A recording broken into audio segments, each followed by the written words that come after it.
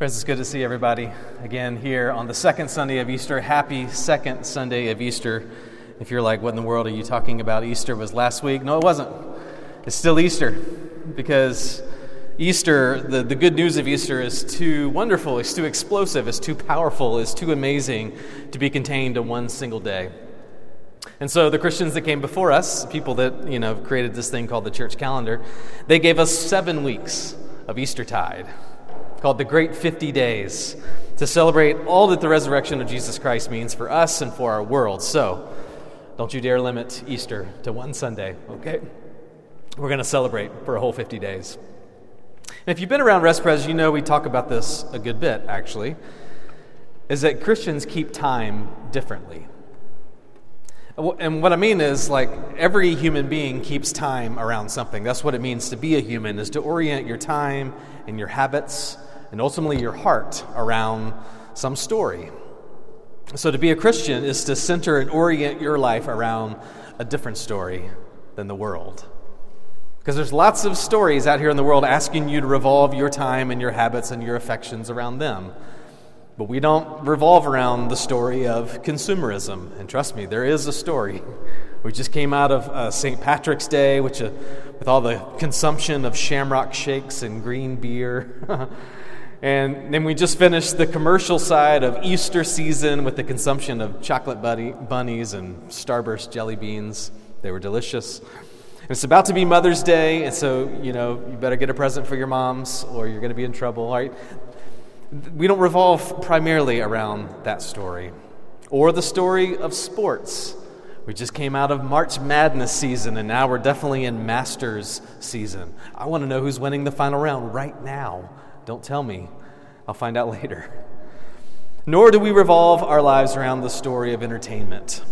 And there's a story there, too. We're about to come up on the summer blockbuster season, and we're always waiting on the next show that we want to stream. See, these are all fine, and we should enjoy every bit of it, but we reserve the center of our time, our habits, our affections for the story of Jesus and His gospel.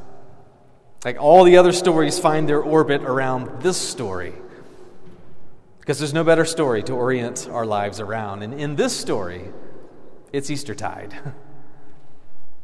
I was reminded this week of a quote from N.T. Wright about the opportunity that Eastertide offers to us as Christians. Listen to this.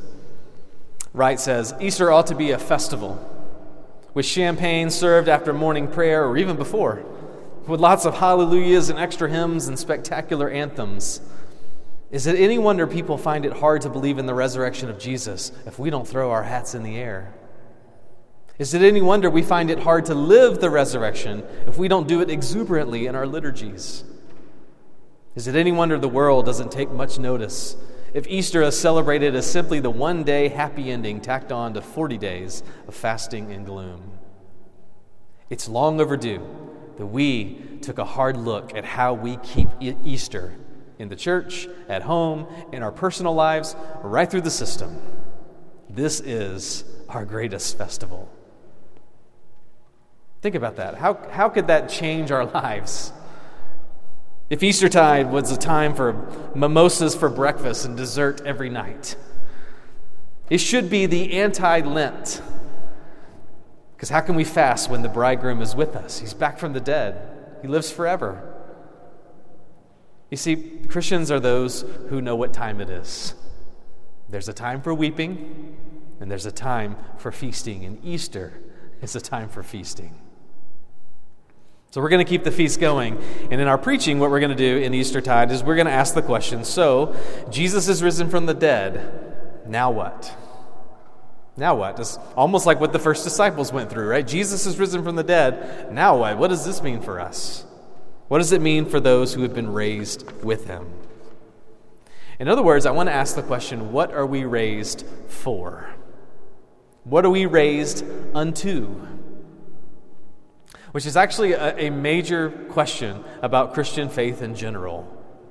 What is this about? What is the end of the Christian life? What is it that we are here for? There's lots of explanations, lots of opportunities or explanations for this question. Are we raised with Christ so that we can go to heaven when we die and perhaps convince a few people along the way to come with us? Or are we raised with Christ so we can learn a bunch of good theology and how to win arguments? Are we raised with Christ so that we can participate in social justice projects and seek justice and mercy wherever it is needed most? Listen, those are all good things. They are great things. But we need something bigger.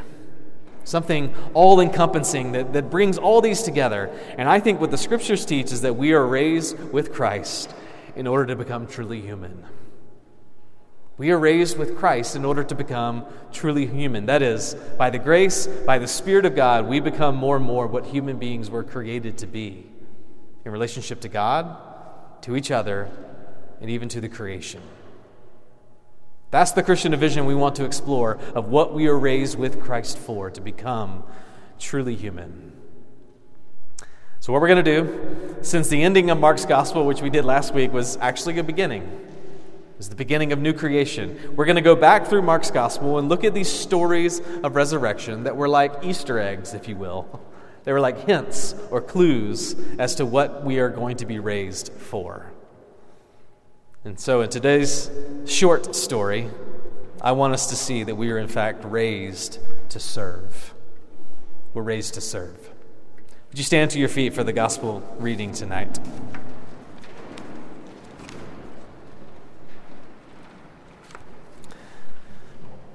This is Mark chapter 1, beginning in verse 29. Immediately he left the synagogue and he entered the house of Simon and Andrew with James and John. Now Simon's mother-in-law lay ill with a fever, and immediately they told him about her. And he came, and he took her by the hand and lifted her up, and the fever left her, and she began to serve them. This is the gospel of the Lord. Praise to you, Lord Christ. Let me pray for the preaching of God's word.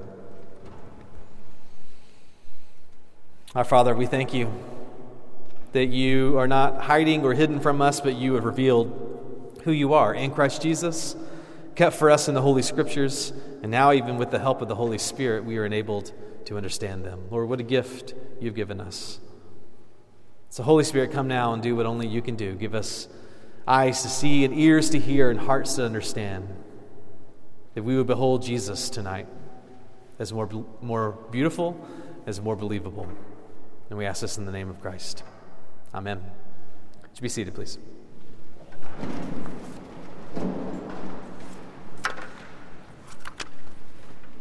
So I have a question for you tonight, and it's a question that we're all starting to ask ourselves, which is, what's the first thing you're going to do when COVID is officially over? What's the first thing you're going to do?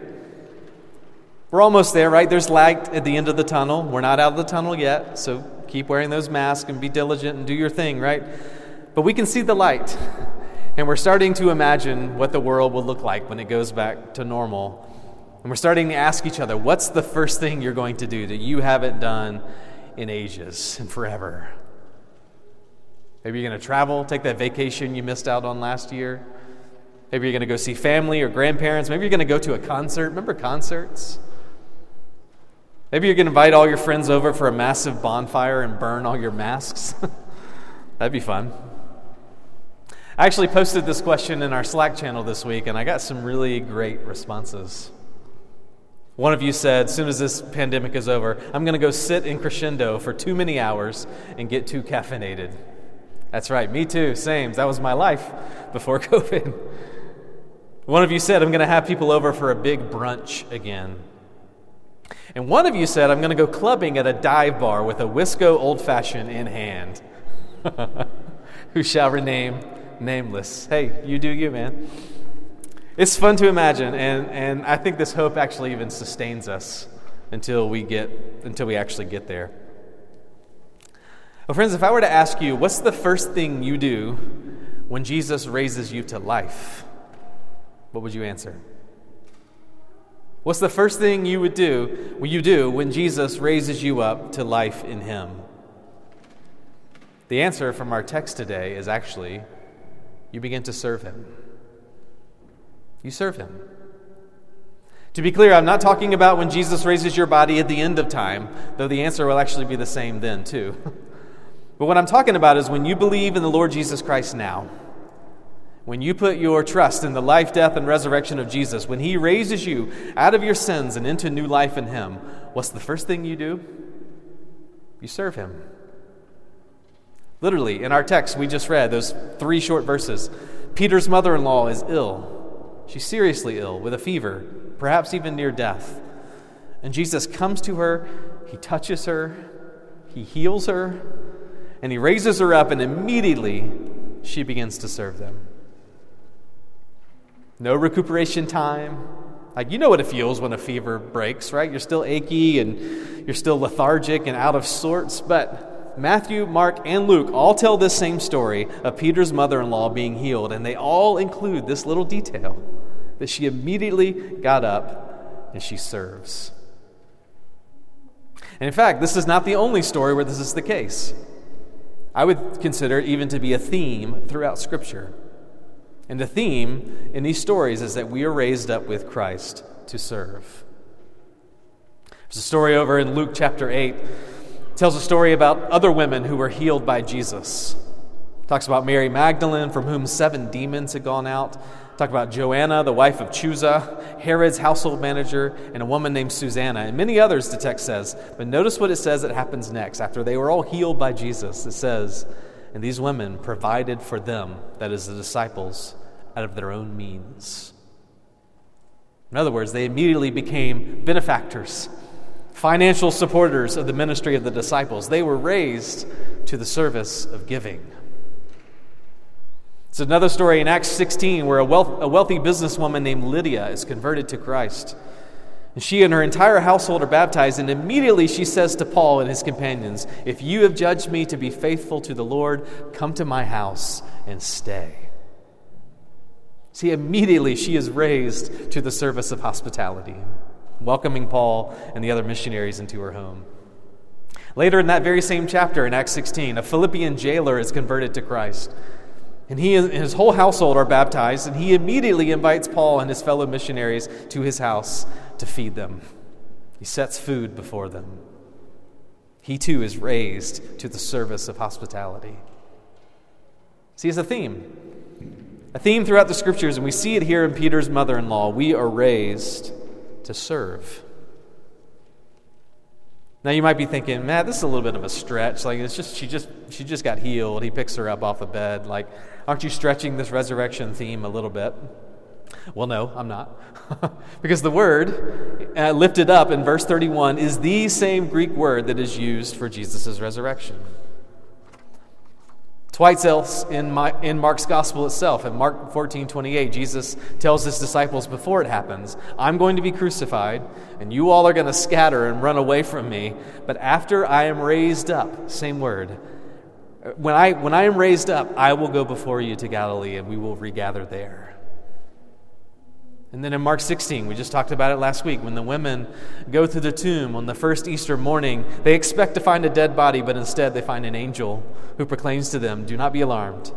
You seek Jesus of Nazareth, who was crucified. He has risen," or "He has been raised." Same word. "He is not here. See the place where they laid him." You see, like all good writers, Mark, when he uses this verb all the way back in chapter 1, it's a hint. It's a clue. It's a mini resurrection that points to the ultimate resurrection of Christ and of us with him. In fact, I think in Peter's mother-in-law, we're supposed to see a microcosm of the gospel itself. In this little 3 short verses, we see what all of us, anybody who gets called to Christ, goes through. You see, we are all sick with sin. The wording emphasizes that Peter's mother-in-law has been sick for some time, and that it is severe. She is lying down and she is unable to raise herself up. Friends, that's every one of us. Every one of us in our sin and our misery, we are lying down, we are unable to raise ourselves. And yet Jesus comes to her. He comes to her house. He seeks her out. So also, it is not we who seek God. It is He who seeks us. He takes her by the hand. He touches her. at the risk of catching the fever himself, catching the disease himself. But the touch does not defile the healer, it heals the defiled. He could have just spoken and healed her, but he didn't. This encounter is more personal, it's more tender. So every one of us is healed through a personal, tender encounter with the Lord Jesus Christ. And then he raises her up. He lifts her up. The emphasis is on how instantaneous the healing is. There's no gradual process. He lifts her up, and she is well. So too, brothers and sisters, when Christ raises us up, we are forgiven instantly. We are healed of the judgment and the condemnation of our sin instantly and permanently. He resurrects her out of sickness and death, and that is exactly what he does to all who believe. As it says in 1 Peter 2:24, he himself bore our sins in his body on the tree, that we might die to sin and live to righteousness. By his wounds you have been healed. You see? This event with Peter's mother-in-law, it's a microcosm of what every one of us who will experience, who are dead in sin, but have been healed by the healer, who were dead, but have been raised by the one who is the resurrection and the life. So now what? What do we do next? Like Peter's mother-in-law, we get up and we serve. We are saved to serve. We move from sickness to service. That word serve in verse 31 is where we get our word deacon. It literally means to wait on tables. And it's the very same word that Jesus uses of himself when he talks about the purpose of his life on earth in Mark 10:45. He said, "For even the Son of Man came not to be served, but to serve, and to give his life as a ransom for many." Do you see? Jesus uses his great power and authority to serve. And therefore, those who are raised with him will do the same. We will use whatever power and authority is at our disposal in this world, not to be served, but to serve, to give our lives away for the life of the world. Now, the one question we haven't addressed in this is why? Why is it that we are raised to serve? Why is it the necessary consequence? Why is it the logical conclusion or the natural progression of those who have been healed by Christ? Friends, I find this fascinating. I think the why is because it is the restoration of what it means to be human. It's the restoration of what it means to be human.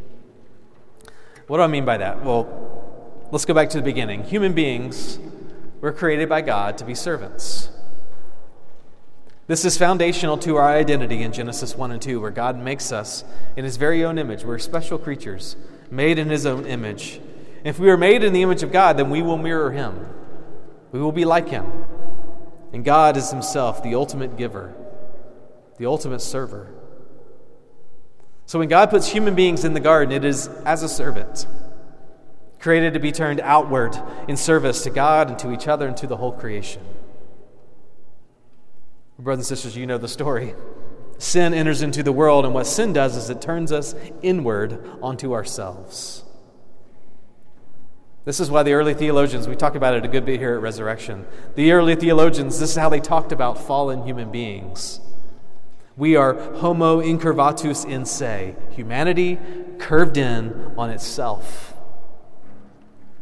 See, we're created to be curved outward in service to others, but sin twists us and distorts us, and it turns us inward into ourselves, making us into self-serving people. Friends, in the fullness of time, in the fullness of his grace, God rescues us. And how does he rescue us? By sending his own Son to become a human being himself. But Jesus is like us, and yet he's different. He is what human beings were supposed to be. Jesus is not curved in on himself, but perfectly turned outward in service to God and to neighbor. And that is the vocation that he perfectly captures when he says in Mark 10:45, "I did not come to be served, but to serve and to give my life." See, Jesus shows us what humanity restored to service actually looks like. So then, friends, it is only fitting that when we look to him in faith, when Jesus' life, death, and resurrection is applied to us, when we are raised with Christ from our sins, that we will begin to be restored to what it means to be truly human. That we will more and more look like the true humanity, and that is to be a servant. We are all like flowers whose petals are closed up and turned in. And the gospel is like the sun that opens us up. It turns us outward, again, towards God and towards others. That's why there's this theme running throughout Scripture, and Peter's mother-in-law, and Mary Magdalene, and Lydia, and the Philippian jailer, and you and me. The first thing we do when we are raised with Christ is we begin to serve, because we are beginning to become truly human again. The Bible's language for this is that we are a kingdom of priests. A kingdom of priests. This is the holy calling that God gave Israel back in the Old Testament. He told them in Exodus 19, I'm rescuing you from slavery in Egypt in order to make you a kingdom of priests. And then in Revelation chapter 1, the writer applies that same term to the church in the New Testament. He says, Jesus Christ has loved us and freed us from our sins by his blood and has made us to be a kingdom and priest to serve his God and Father. You see, friends, to be a Christian is to be a renewed human being. In process, not perfectly, but to become a renewed human being. And what is a renewed human being? He is a priest. And what do priests do? A priest serves. A priest is turned outward to God in worship and outward to his neighbor in mission. Friends, we, by the grace of God, are a kingdom of priests to serve our God and Father. That is what it means to be raised to serve. So I ask you, on this second Sunday of Easter, where is God calling you to serve as a priest in your life? Where is he calling you not to be served, but to serve and to give your life away? I don't know what it will look like for all of you in this room, but I know it'll be lived out in the ordinary. In the ordinariness of your life with friends and family and co-workers and neighbors, and doing the dishes and changing diapers and going to work. But I know in the midst of that ordinary, this will be like an aroma of life in a world of death. It will open up a vista on what it means to be a different human being. What will it look like for you? Well, I think the poet Wendell Berry gives us some excellent guidance. In his poem Manifesto, the Mad Farmer Liberation Front. Isn't that a great name? Manifesto, the Mad Farmer Liberation Front. This is what Berry writes. So, friends, every day, do something that won't compute. That's it, right? Every day, do something that won't compute, won't make any sense to anybody else. Love the Lord. Love the world. Work for nothing. Take all that you have and be poor. Love someone that does not deserve it. Later he says, expect the end of the world. Laugh.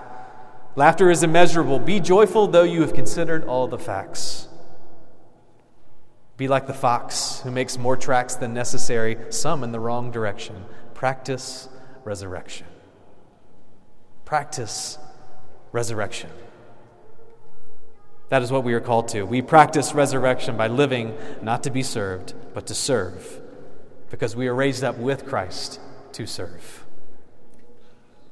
Amen. Let me pray and let's ask God to help us.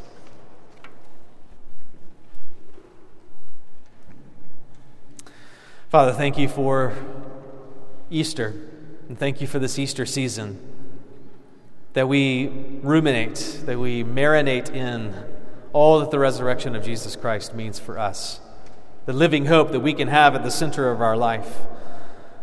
Lord, thank you that you have raised us up. Now give us clarity what we are raised up for. What are we raised unto?